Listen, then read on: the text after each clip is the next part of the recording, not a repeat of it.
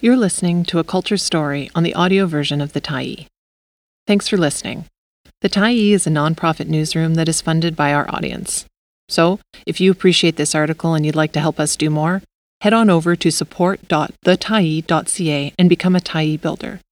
You choose the amount to give, and you can cancel at any time. On Loving Monsters and Learning to Love Yourself. By Carol Eugene Park, February 29, 2024. Dinner on Monster Island. Tanya de Rosario. HarperCollins, 2024. As children, some of us were more afraid of bedtime than others. Our parents would check under the beds and behind the closet doors to confirm that there were no monsters lurking around, waiting to prey on us. But as we got older, we began to realize monsters weren't always fictional. Some of us recognized the monsters in ourselves and in others. Through this process, some of us have come to see that monsters aren't monstrous at all. This rings true in the horror genre, especially for women and queer characters. Below the gore and terror in a horror film, each so-called monster is not so different from its viewers. They are people living through hardship, people who have been ostracized. People who deserved protection but received none. In Dinner on Monster Island, Vancouver-based writer and artist Tanya de Rosario recounts memories of her childhood, her queerness and the traumas inflicted by her religious mother, whose homophobia led to Rosario leaving her home and biological family. The book is an essay collection that weaves accounts of Rosario's life alongside captivating analysis of the roles women play in beloved horror films. Each essay invites the reader to ponder interesting questions. What makes a person a monster? How and to whom is queerness, fatness, and non-whiteness so monstrous?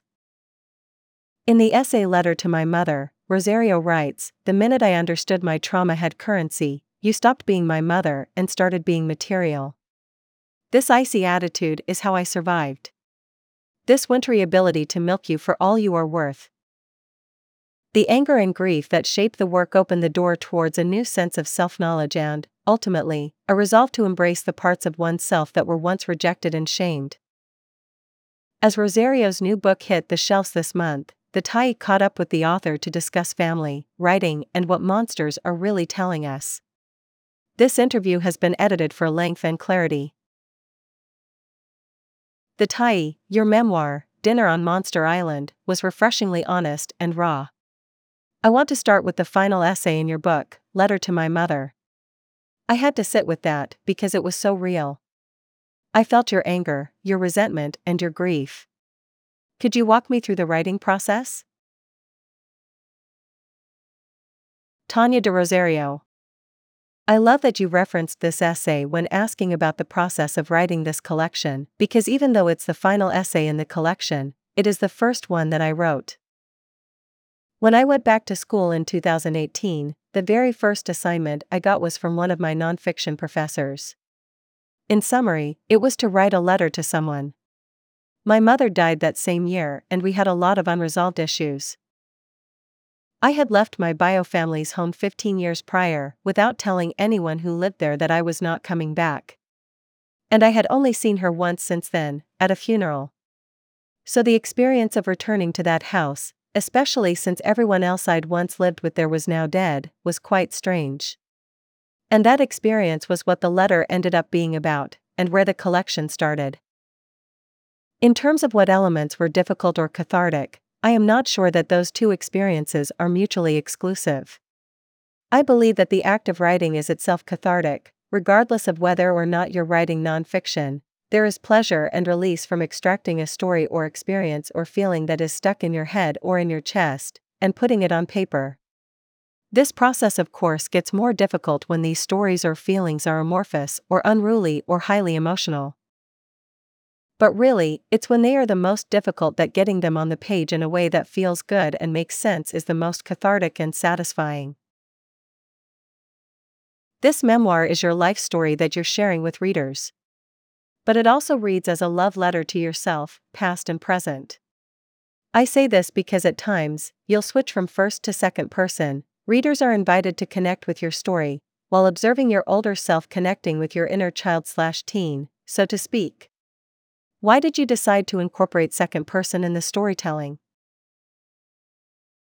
I found that in that essay, I was using second person when talking about the central exorcism I underwent, first person when providing wider contextual information, and then a more analytical voice when bringing in scenes from horror films. An early reader of that piece pointed out that because the second-person voice was directed at my 12-year-old self, it felt to him like I was attempting to take care of my younger self, which I thought was an interesting interpretation. So maybe in some ways, my younger self is who this collection was written for, or at least one person this collection was written for. Religious trauma, alongside toxic relationships with family, are two big themes throughout the essays. I've heard some people say that going no contact is the last and final decision a child will make, after realizing nothing in the past has worked. I'm curious what your thoughts are on this familial discourse. If going no contact is what you need for your own mental health, and if you can do that safely, then yes, do it. We owe our abusers nothing. The idea that the families we are born into all love us and will do their best by us simply because we are related by blood is a myth.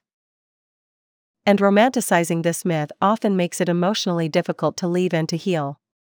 The sooner we are able to transcend this false narrative, the sooner we empower people to leave abusive or toxic family situations.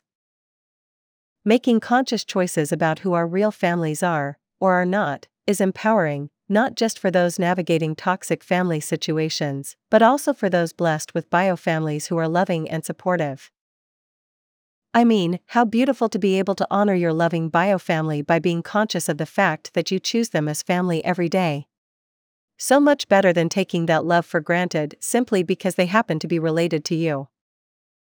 That said, one thing I am always conscious about is the fact that not everybody has the ability to go no contact without compromising on their own physical safety, especially if you are young and/or financially dependent on your biofamily.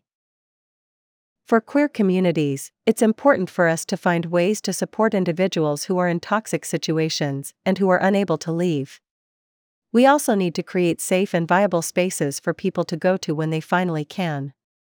Leaving without having a place to land can be dangerous and devastating.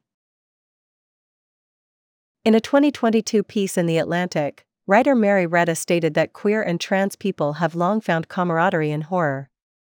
You also write in your first essay that horror films reveal cultural anxieties. What does the horror genre offer queer and trans folks, even if the representation is one-dimensional or imperfect? I agree that horror has a lot to offer queer and trans people. It also has a lot to offer women. I believe that several studies have found that horror is the only genre in which women appear and speak the same amount as men. And of course, women and queer folk are often treated like monsters in the real world. Our bodies are legislated, our intentions are vilified, and we are seen as out of control. When immersed in the fantasy world of film, why wouldn't we be interested in monsters? I often quip about how my love of horror films was a natural consequence of having lived one. I mean, my mother literally thought there were actual demons inside of me, and a bunch of people literally thought they were getting them out of me. Adults looked at me and thought I contained evil precisely because I was queer. Logically, it makes sense that I would love monsters. It's how I learned to love myself. But I think it is important to remember that queer and trans people are not a monolith. And that horror can be very divisive in terms of the reactions that it provokes. For example, there are some people who have experienced traumatic incidents who may find viewing certain content on screen upsetting or even triggering.